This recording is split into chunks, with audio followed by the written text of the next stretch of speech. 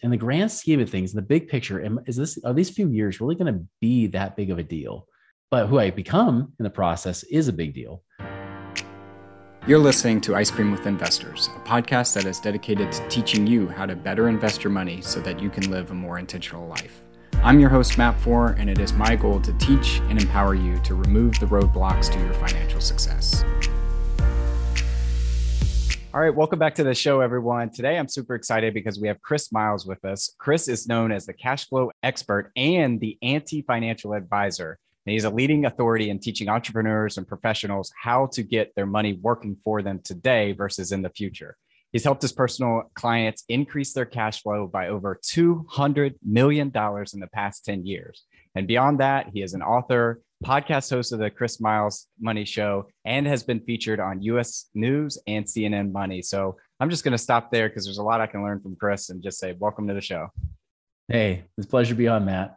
Absolutely. Absolutely. Well, Chris, we like to start everybody with the difficult questions. What's your favorite ice cream? Oh, dude, I'm one of those people I have to be in the mood. Like there's always a mood, right? I would say generally though, speaking lately, it's been anything that's kind of vanilla based with like chocolate like chunks. So it could be something with like Heath or Snickers in it, something like that, or even like sometimes Moose Tracks, something just chunky that I can eat into. I love it. Jerry's, by the way, is almost in general my favorite ice cream. I love it. I love it. Gives it a little different texture too when you have a little bit of a Heath bar in there or Snickers. Especially when you have like a Americone Dream or something like that. It's so good. Yeah. Now, are you a cone or a bowl? I'm definitely more of a cone guy. Okay. Yeah. Okay. I like it. Well, tell our listeners, what's the scoop? What do you do today? Yeah. Well, you mentioned it. Like I'm the anti-financial advisor, right? Like I'm basically, podcast host, the Chris Miles Money Show. I'm teaching people how to get out of the rat race. So they don't have to work for 5 billion years, it's get your money working for you. So you don't have to keep working for money, that sort of thing. I love it. Well, you have a background in real estate. I kind of want to go back to the beginning. Where did your real estate journey begin? After I did everything wrong. That's pretty much, I started like in just after 9/11, right? I actually started being a traditional mainstream financial advisor. I did that for 4 years. And then as time went on, even though I didn't want to admit it at the time, I started to realize it didn't really work for people. Like people really weren't becoming financially free, right? And in fact, it took a guy that left being a financial advisor that became a real estate investor. And 4 months later, him and his dad partnered on some deals and doubled his dad's income as a professor at the local university. And of course, when he told me that, I was like, come on, man, that's too good to be true, right? He's like, hey, we're doing it. Whether you like it or not, we're doing it. And so we got in this argument about what's better, stocks or real estate. And he finally just stopped me. He said, Chris, how many of your clients are actually financially free off of these investments? And he's like, not worried about money, not retired. I'm not saying that. I mean, like they're free. And I said, well, none. Because if you watch CNN, you're never free, right? Because you're gonna be freaking out about the sky falling. He's like, well, good job, Chris. Way to help nobody. All right. Well, how about this, Chris? How many of you guys as financial advisors are free, not off the commissions you're earning, but actually doing these mutual fund investments? And I said, well, none. Now, maybe this one guy is. And I found out later he wasn't either, right? He was actually just, all show. And then some of these guys have been working in this industry since the late 70s, and they weren't financially free either. So it kind of was this big aha for me. And I said, well, none. He's like, well, there's your problem. I said, well, tell me the answer. He's like, I won't, because you just got to argue with me. So I don't want to tell you anything. I'm like, come on, man, like, give me something. So he told me to go read this book, Who Took My Money by Robert Kiyosaki, right? It's a lesser known rich dad book. It just means that if you go the summary of it, it basically says that mutual funds suck, right? They're horrible. And here's why. And then he said, go listen to this radio show put on by these two real estate investors locally here in the state of Utah. I said, all right, I'll do that. And this is the beginning of 2006. And by March of 2006, I just knew I could no longer be a financial advisor. I was done. I was like, I can't do it anymore. I can't be in integrity and tell people they're going to be financially free, because I've already seen by the numbers, by the proof, and even from seeing people that I've inherited as clients from decades of advice, they're not financially free. So it's proven that this stuff doesn't work.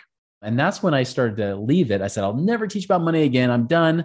I will just go be a mortgage broker, do a little bit of stock trading, and be, start doing like teaching ballroom dancing at the local university. Right. And so that's what I did. And, but I still had to know what these guys knew. And so I started to learn like how they did things with real estate. They were more doing flips, right? There were more flippers and things like that. But just from getting that concept down about cash flow being the key thing, not just accumulating money like I was trying to do as an investor, or really not as an investor, as a saver in the stock market. I realized, oh, it's about cash flow. And once that formula hit my brain, it became so much easier.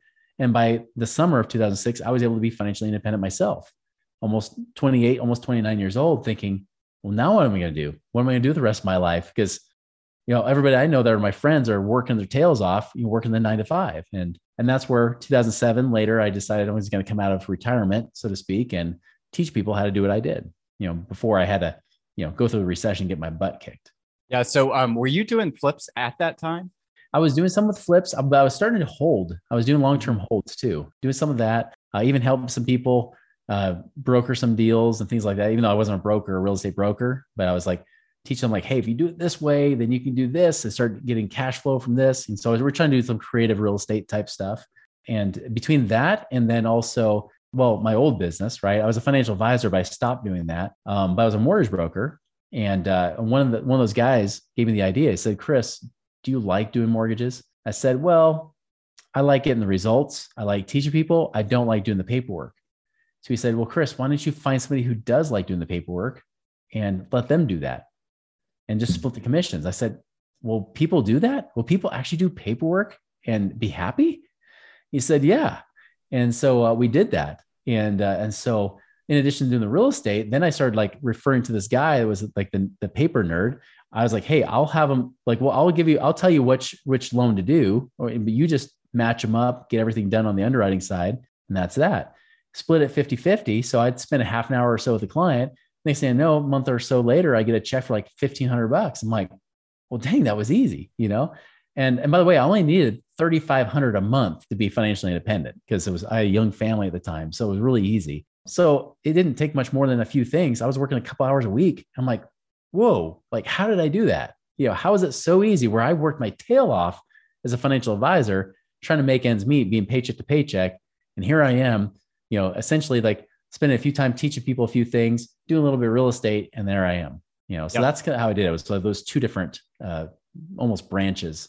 Yeah. And what I think you're really talking about too is your best and highest use of your time, right? There's a big concept out there by Dan Sullivan. It's who, not how. You don't need to think, how am I going to do everything? You just need to find the people who will do those things for you in your business. And this is a perfect situation of your highest and best use of your time is not filling out paperwork. So let me find somebody who does that. Yeah. Well, you mentioned cash flow versus appreciation. And I would say my life really, or my trajectory in my financial future really started changing when I understood this concept. Could you break that down a little bit to us? Like why was cash flow more important than appreciation, and what helped you trigger that mindset shift? Yeah. So after I got out of the rat race, right, then I'm getting like stir crazy because I'm like, I got to do something, And so I'm like I'm almost trying to force myself to find products, the next big deal to create even more money. And it was just like a game. And so I took my eye off the prize of cash flow, right? Of just regular recurring passive income coming in. I started focusing more on appreciation. And because, think about it, even the real estate programs out there, you don't see too many bragging saying like, hey, how would you like to have an extra $300 or $400 a month, versus someone that says, hey, I just made 50 grand or 100 grand off this flip, right? Like then the dollar signs that sells. So I started getting obsessed by the dollar signs. And when the recession hit, it kicked my butt. And about everybody else I was coaching, because I was coaching other real estate professionals, right? And they were all flipping too. And so once the values started coming down and everything else, everybody was going broke. And that was the thing. I was thinking, well, hey, I can buy $100,000 property. If it goes up 10% appreciation, I make 10 grand. But if I buy a $500,000 property, I'll make 50 grand. So let's do that. Dumbest thing ever, right? I took my eye off of what really worked and got greedy, and that cost me big time. I didn't file for bankruptcy, but I did go over $1 million in debt eventually, and I had to dig out of that hole with no money and no credit. So that's what I mean by that. Like, and right now, people are bit by that same bug, right? Because everything's appreciating so much in the last year. It's like even if you're working on doing like a renovation project, right? Even if you're doing a renovation project, even if you screw up on the numbers, it takes long enough, you'll make money anyways. And that happened in 2006 too. People were getting sloppy. And so when all of a sudden things stopped growing so much, then it's like Warren Buffett when he said, it's when the tide rolls out that you realize who's swimming naked, right? And that's what I see happening with real estate. Like, I'm not saying that real estate's going to depreciate like it did in the last recession, because it's only done that once in the last 6 recessions. But what if it does stop going up? People that are banking and needing appreciation will find themselves in a really world of hurt. So after I dug out of that hole, I was able to become financially independent again by 2016, by the end of that year. And this time around, I was much wiser. Everything was about cash flow. To me, boring was sexy. Cash flow was sexy. I didn't care about the big numbers. It was always about getting those base hits, not the home runs, right? I didn't want to strike out again. So I started getting a lot of base hits to get to that point. And that's the thing I try to teach my clients too, is that, guys, you can make a lot of money on this stuff, and that's great, but really focus on the cash flow, the day in, day out, what's going to make you money. And especially when we had 2020 happen, when there's all these non-essential businesses and talk of maybe shutting down certain real estate investment, options and things like that. You don't want to be caught in that game where you're just an active transactionally wealthy real estate guy, right? You want to be somebody who actually has passive income coming in regardless, even if your business gets shut down. Yeah, I like to say real estate is a get rich slowly scheme. And it really is about hitting those singles and doubles. And if you hit a home run along the way, that's great, but you shouldn't base your entire business and your financial future around hitting home runs every single time, because then you'll be like Babe Ruth, who ended up leading the MLB in strikeouts because of that. And it's Moneyball in action, isn't it? Yep, that's exactly it. That's exactly it. And the way I really think about it too is like your bills are due every single month. So why not set up your financial income coming in every single month versus that big lump sum? Because I know I'm in sales and in business, and in sales, you see that you can be betting on those big time lump sum checks that all of a sudden the rug gets pulled out of you. And then what do you have? So it's really about keeping that little trickle along the way. And then hopefully you get a big home run that just accelerates you forward. I want to talk though, because you made a comment earlier about mutual funds and how you kind of saw a different aspect of mutual funds, and started shifting more towards real estate. I am a guy that has a net worth in both equities and in real estate. So I think there's a place for both of them. But what helped you kind of shed your mind on mutual funds in overall? Yeah, because mutual funds are really high risk and mediocre returns. Like they really don't have a whole lot of positive to them. I mean, I say the one positive would be is that they're liquid. You can get money out quickly, right? Yep. But with equities, you can buy and sell day to day, so that's the nice thing. But there are no tax advantages, really. I mean, if you really think about it, like getting a Roth IRA is not a tax advantage, right? That's a high risk vehicle you're trying to use to cover up the fact that stocks and bonds have zero tax benefit, right? They also, like I said, they're high risk, mediocre returns. I mean, the S&P 500, like more people are starting to say, to heck with all these mutual fund money managers because they're making less than the stock market. The S&P 500, though, in the last 30 years has only had a real rate of return, a real average return in 30 years of 8.4%. That's nothing to really brag about, right? And that's after now we're in the 13th up year in a row, which we've never seen in stock market history here. We've never seen it go up 13 years in a row like it has, where previously I thought it was amazing when we went up 6 years in a row, which was like from, actually the 1990s, the late 90s, the mid to late 90s until 2000 was straight up. That was a record breaker. Now we've busted past that, way more than double the average return for the 30 years.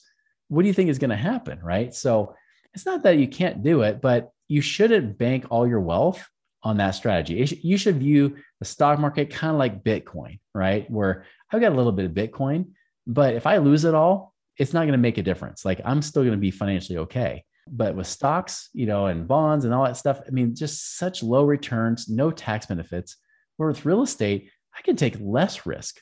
I can control my risk. I can even do turnkey real estate investing where I don't even manage the stupid thing, right? I just own it, collect the rent, and I'll still make way better returns, way better than anything the stock market will give you, anything that a financial advisor will even try to promise you, because they can't promise anything, right?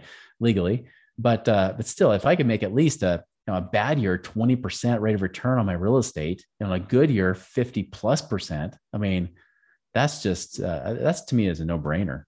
Yeah, and it goes back to appreciation versus cash flow too. I find that Mhm. real estate as a whole is usually more cash flow efficient than a stock, right? And to your Absolutely. point, about not being able to control it. Look, if you were short GameStop at the beginning of the year, that was probably the right position to take until some people Yeah. on the internet got a hold of it, right? And the Hmm. fact that you can't really control how others perceive that stock. Fortunately, it worked out for those that were holding GameStop, but there were a lot of people on the other side of that that always makes me a little bit worried. And then you also Yeah. made a point that you said 8.4 is the actual rate of return. Hmm. There's a lot of financial advisors out there that will pitch the average rate of Yeah. return. Can you talk about a little bit about the difference between actual and average? Yeah. So there's a quote, many people have said it, but I remember Ben Stein, the guy from Ferris Bueller's Day Off, that says Bueller, Yeah. Bueller, Yeah. right? And the clear eye guy, right? I remember his dad, who was an economist, taught him something. He said, figures don't lie, but liars figure, right? And I learned this as a financial advisor. In fact, it only became apparent to me 3 years in because, it was right after Y2K, the market was starting to recover and people were a little gun shy about getting in the market. Well, a guy came in, a product trainer, as they call him, right? Comes in and tells people, he's like, okay, guys. And he's asking all these financial advisors, like, all right, if you have $100,000 and you lose 50%, how much money do you have now? And all of us, our brilliant financial minds said $50,000, right? We can do simple math. And he's like, great. Now, $50,000. Now, what's the rate of return you need to do to get back to where you were? And we all said 50%. All of us, 100% of us said 50%. He goes, wrong, is 50% on 50,000 is only $25,000. That only gets you to 75,000. You're still short 25,000. So it's not 50%. He's like, it's actually 100% to get back to zero. So he said, look at this, guys. Minus 50 is year one. Year two is plus 100 if you want to try to get back to zero. So minus 50 plus 100 is 50. And I'm taking you back to our little, sixth grade, seventh grade math class, right? 50 divided by 2 years means you have an average rate of return of 25%. And we were like, what really?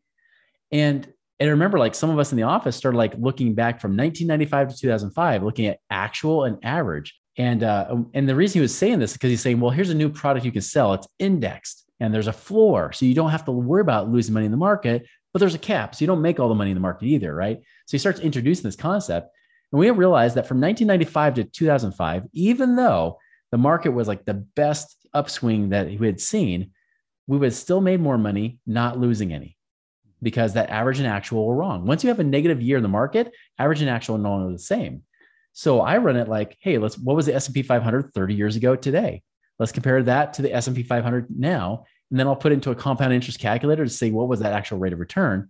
That's where that number came from. I was like, oh, we invested, that much money, like based on the S&P 500 30 years ago, and in 1991, what makes that S&P 500 today that same number? And you'll find it's between like 8 and 9%. Usually it's like 7 to 8, but with all this huge inflation we've had in the stock market, it's now shot up over 8%.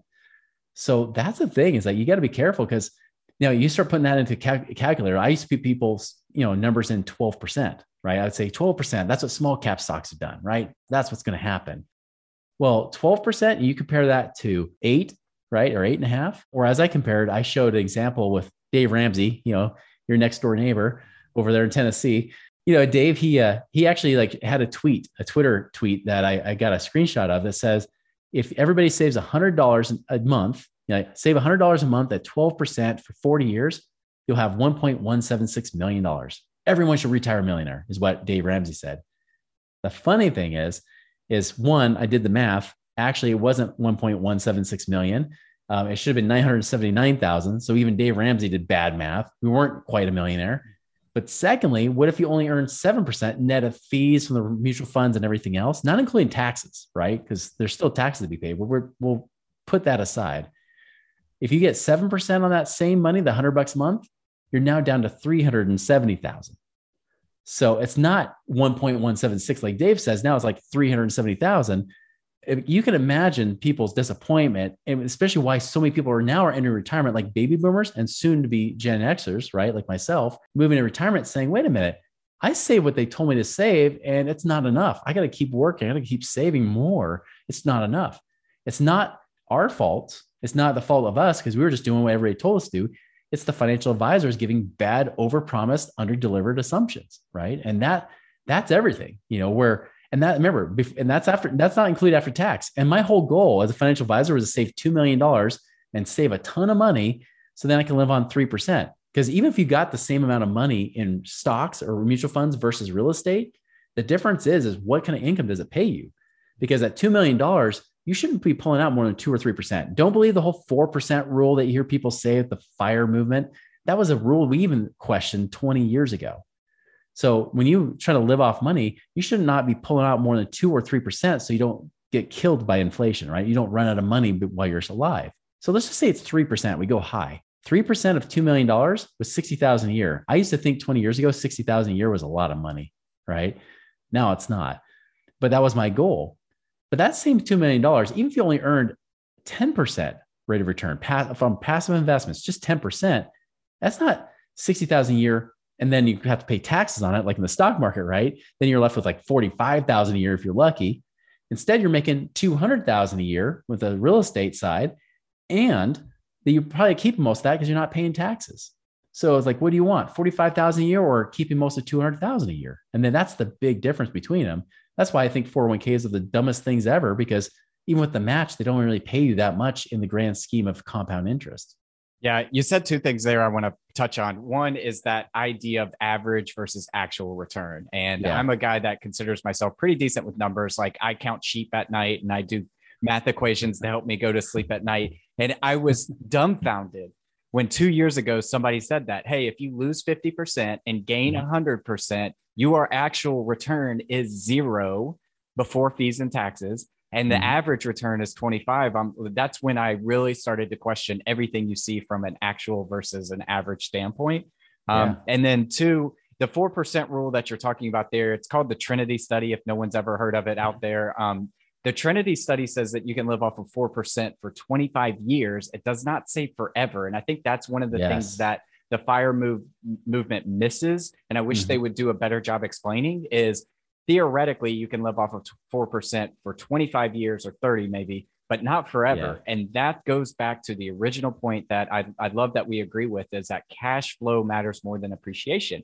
Because as long as you have inflation hedged assets like real estate, positioning cash flow to you, you have the ability to increase the rent, increase your cash flow, and you're not picking off that pile. That pile is not going down over time, versus if you have a big accumulated lump sum of cash and you're pulling 4% of it, then that cash pile will start to dwindle over time, especially if you have bad years in down markets on the first part of that.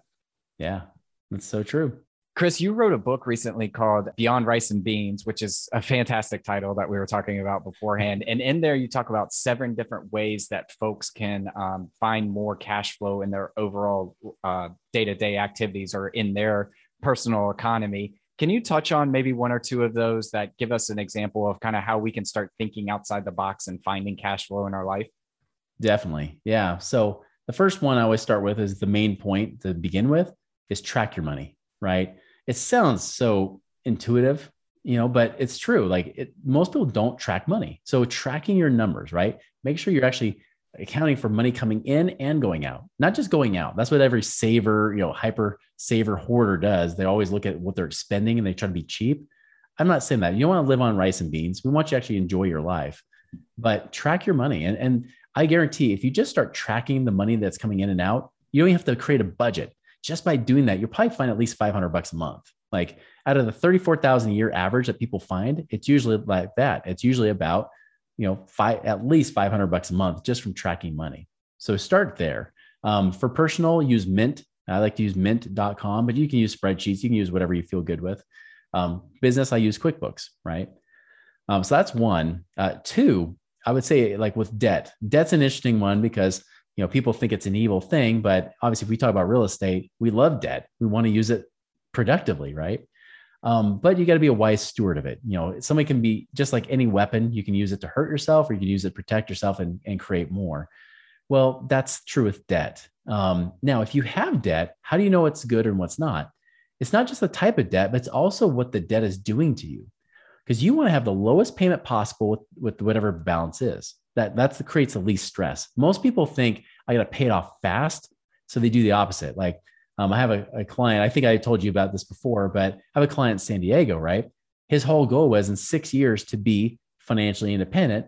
But his goal to do that was save all he could, but then pay off all of his mortgages, pay off his home mortgage and pay off his duplex, right? And he said, hey, if I do this, if I keep doing what I'm doing, as long as nothing happens to me and disrupts my financial progress, I'll be mortgage free in 6 years, right? I said, well, what would that free up per month? $4,200 a month. Okay, about $50,000 a year. Okay, well, you can do that, but here's the thing: is that with your mortgage, we could refinance it the way it is and save you about $1,200 a month, right? Because he wanted to do like this aggressive 10 or 15-year mortgage, right? Try to pay it down faster. The problem is, if anything happens to your income, you're in trouble. You don't want to do that. So I said, instead, let's refi it a longer. In fact, we should probably do a cash out refi. Even if it costs you $1,000 more a month, you'll get $400,000 to play with. I'm sure we can make you more than $1,000 a month with 400 grand, right? And then also he had another property that wasn't producing either. It was $200 a month profit, but it had 700,000 of equity. So the return on equity was like, 0.3%, right? And I'm sure we'll talk about that too. But in any case, I mean, the thing is, like, when I look at debt, like I want to try to refinance it, make it as long as possible. And I use an index I call the cash flow index.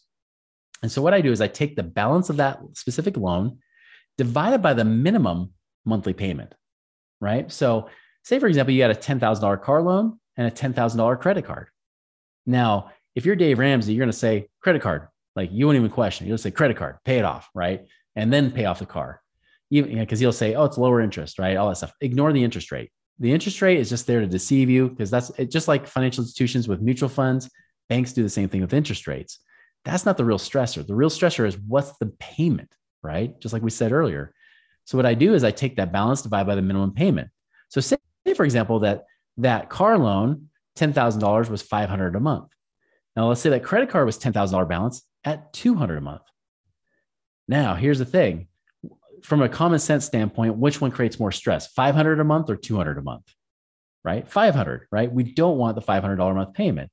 So regardless, even if it's a 4% interest rate, doesn't matter.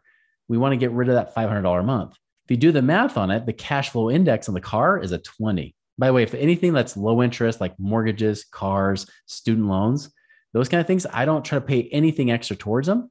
I wait until they're at least below a 20, and then I pay them off with one check at that point, if I can't refinance, like a house, which I'll probably just keep refinancing anyways. But with a credit card, I divide that 10,000 by 200, it's just 50. So the lower the index, the more you want to pay it off. The higher, the better, the more you want to keep it.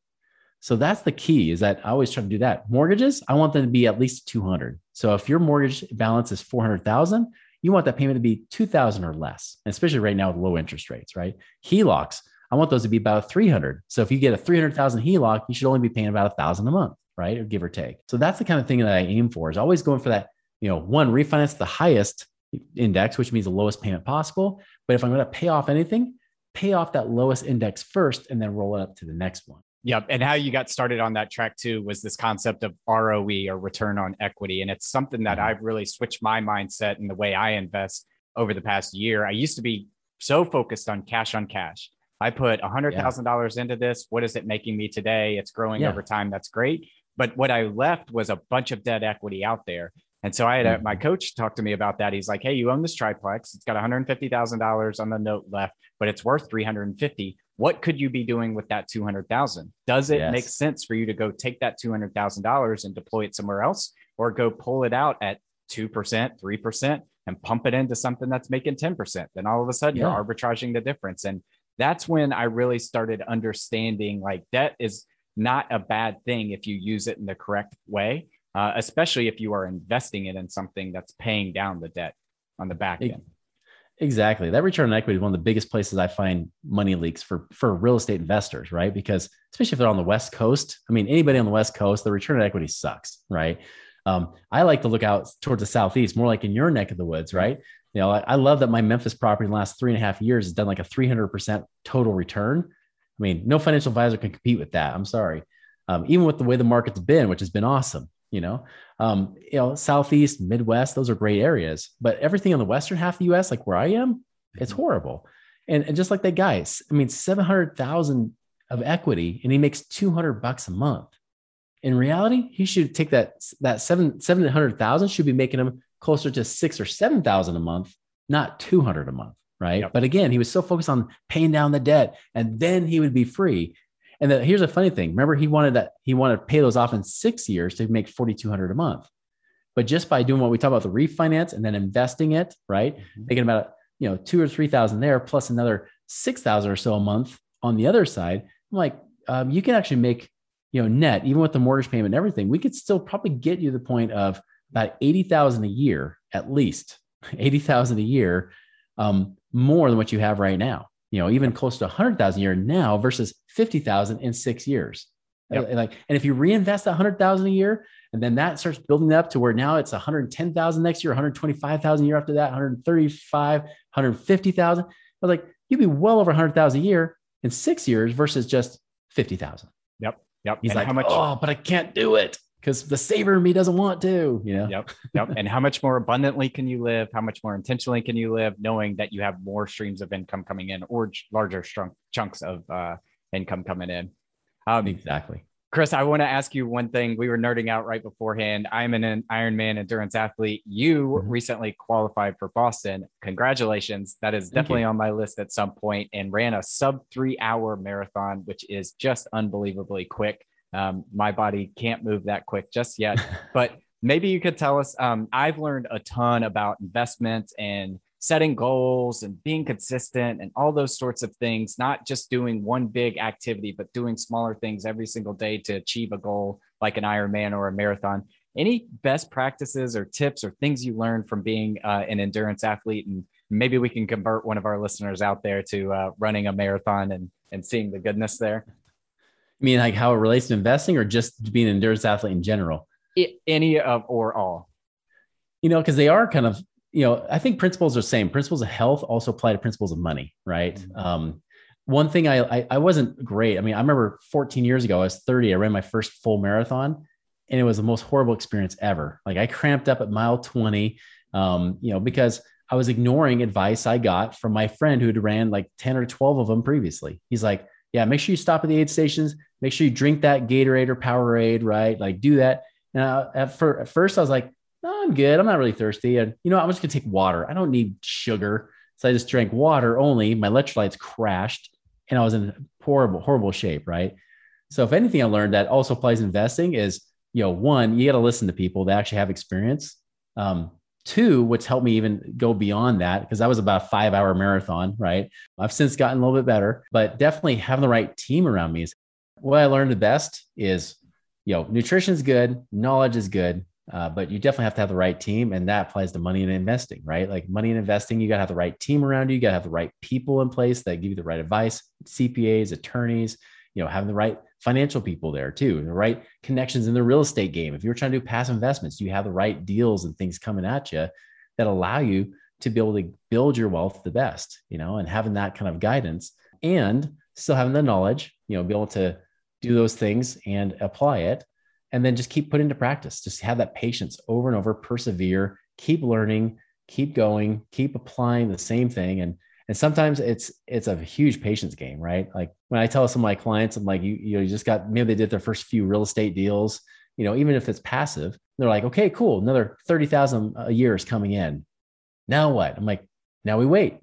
You take that 30,000 and you reinvest for the next year. So then that next year could be 33 or 34,000. And then we'll do it again. And eventually, because of return on equity, we'll sell some properties and then we'll, reposition into new ones. And then that'll bump up to like, 60,000 a year or whatever it might be. Right. And just doing those things, just kind of repeat over and over. And just like in my training, if I would have just given up after that first marathon, I would never have been where I am today and never dropped 30 pounds eventually and lighten the load a little bit so it didn't hurt me as much and have like the right people on my team that help me do everything I'm doing. So that's the key. It is with anything, with money, health, everything is having the right team of people around you to support you and then taking that knowledge and using it and applying it and doing it with perseverance and patience. Yep. And I love that part specifically because that's the thing I've learned with endurance athletes or endurance athletics is you will never do one workout that prepare you for a marathon or an Ironman triathlon or anything like that. I And wish. you just have to do over and over and over again. And if you miss or mess up or miss a workout,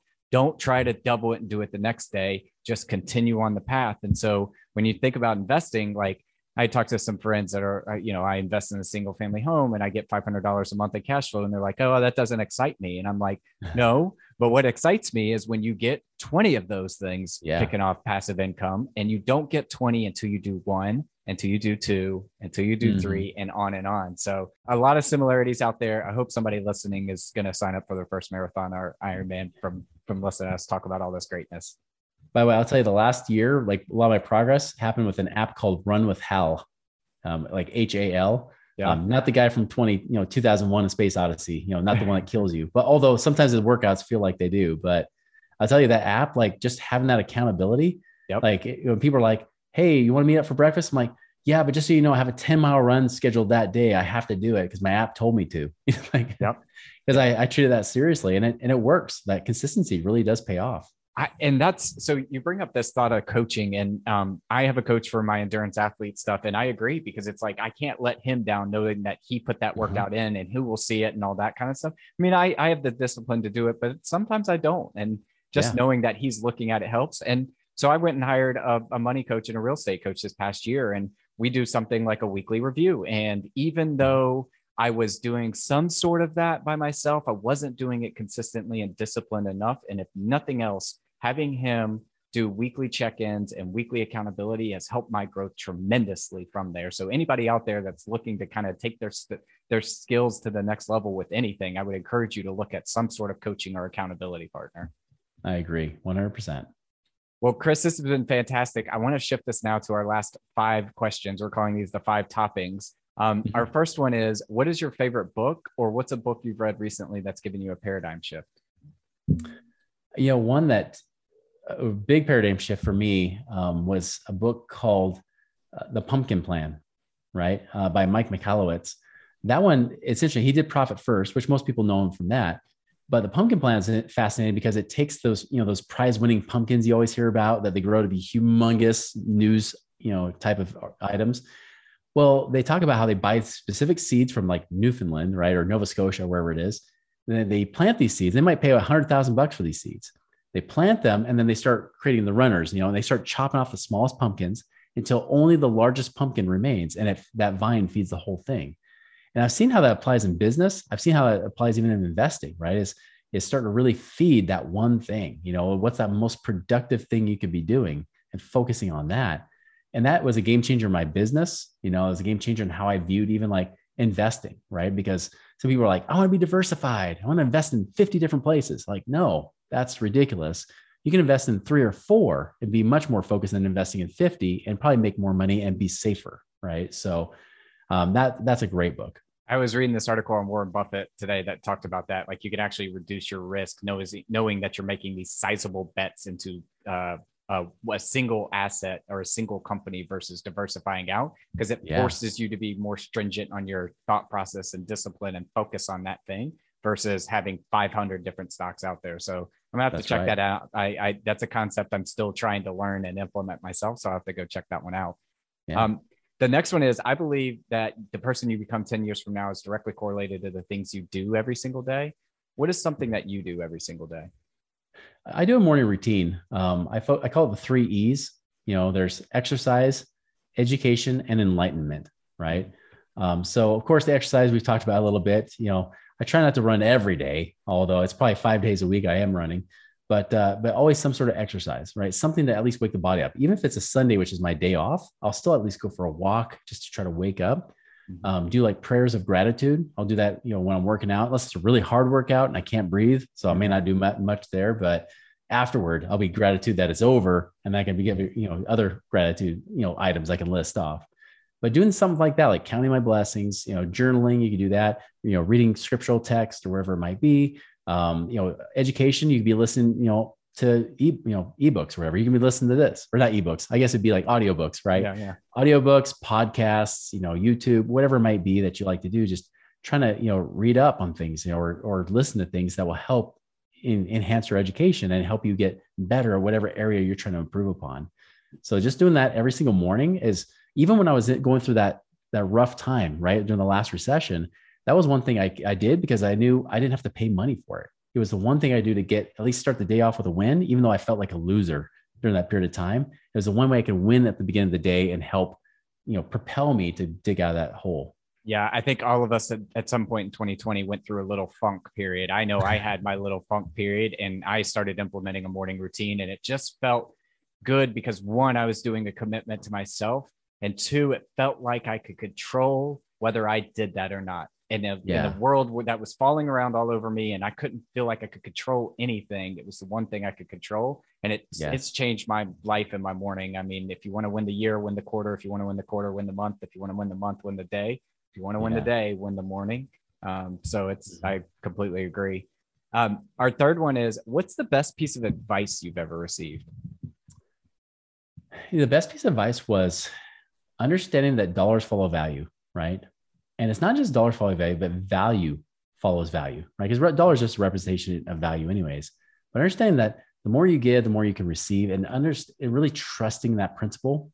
Like when I realized it was a formulaic principle, not just a nice do-gooder type of thing that naive people say, but in truth, really the people in the world screw you over. It's a scarcity world. When I realized the world was abundant and that there was more than enough, everything, opportunities, relationships, money, resources, time, everything, then all of a sudden it became about how to create a win-win for everybody. And so when I learned that dollars follow value created, that's actually when right before I was able to get out of the rat race the first time. It was like, because I obsessed over that question, which is why I felt, I can go and have this guy do the paperwork for me because it's creating a win for him. And it is kind of a win for my clients because I'm not doing the paperwork now. And it's a win for me for sure. But then everybody was happy. And realizing that you create this win-win-win world, it just creates this something that's just really life altering. I love it. Our fourth one is, what's the thing you're most proud of in your life?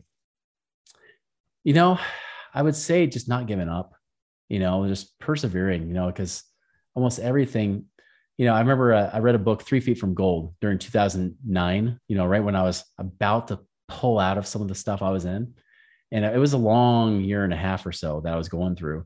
And 3 Feet from Gold, a lot of those stories, if you haven't read it, it's great. It's by Sharon Lechter and Greg Reed. And in that book, they talked about a lot of people, whether it's like Truett Cathy with Chick-fil-A or all these real life people. It's like the Think and Grow Rich for the 21st century. And a lot of people kept saying, it only took me 10 years to become an overnight success. Right. And I remember thinking, wait a minute, like, why am I so miffed about a couple of years? In the grand scheme of things, in the big picture, are these few years really going to be that big of a deal? But who I become in the process is a big deal. So I started to really understand, like, what, I'm going to submit, I'm going to let go of everything. And so that was for me a big shift, and so I think that persistence, that was the one thing that I'm most proud of, is I didn't give up, because almost every good thing that's happened since then has been from me not giving up. Yep. And the lessons you learned through your struggles. Mm-hmm. Our last one is, if you could sit down and eat a bowl of ice cream with anyone, dead or alive, who would it be and why? Oh man, that is such a hard question, because I don't think there'd be anybody, but I mean, I hate to say this because I want people to think it's cliche, but I'm really dead serious when I say this, but I would say Jesus. Like, seriously, like, I would really be interested to know, like, beyond what the Bible says, like, really as a person, what was he like? What was it like to be around him? How would he respond to situations? Like, how would he be with ice cream? Like, would he get little ice cream, drooling a little chocolate chip going on his beard or something? Like, I would love to just know how human he really was, and understand that. So I think for me, that would just be the most fascinating person to be with, even though I would love to eat ice cream with a lot of people, but he would definitely be one to be like, I'd be curious just to see what that would be like. Yeah. Maybe he could turn the wine into sprinkles or Heath bars to add a little extra to your ice cream. That's right. Like, can you turn these strawberries into chocolate chunks? That'd be cool. Right. Yep. Well, Chris, this has been a fantastic conversation, from stocks and bonds and real estate to cash flow and appreciation to Boston marathons. If our listeners wanted to reach out and learn more about you or connect with you, where's the best place we could send them? Yeah, you can either go to moneyripples.com. We have lots of education on there about like passive income and how to do that, even like infinite banking, like how to get it pay you twice on your investments. Or you can even go to our show, the Chris Miles Money Show. You can find on iTunes, YouTube, or anywhere for that matter. Yeah. Well, we'll have to have you back on for the infinite banking piece. I have a bunch of notes on it and a couple of questions I want to ask you about it, but we didn't get a chance to. So hopefully we can entice you to come back on and talk to us more about that. You bring the ice cream and I'll bring the infinite banking. I love it. I love it. Thanks, Chris. Thank you for listening to Ice Cream with Investors. If you like what we serve you here, it would mean the world to me if you would like, subscribe, and leave a review on your favorite podcast app.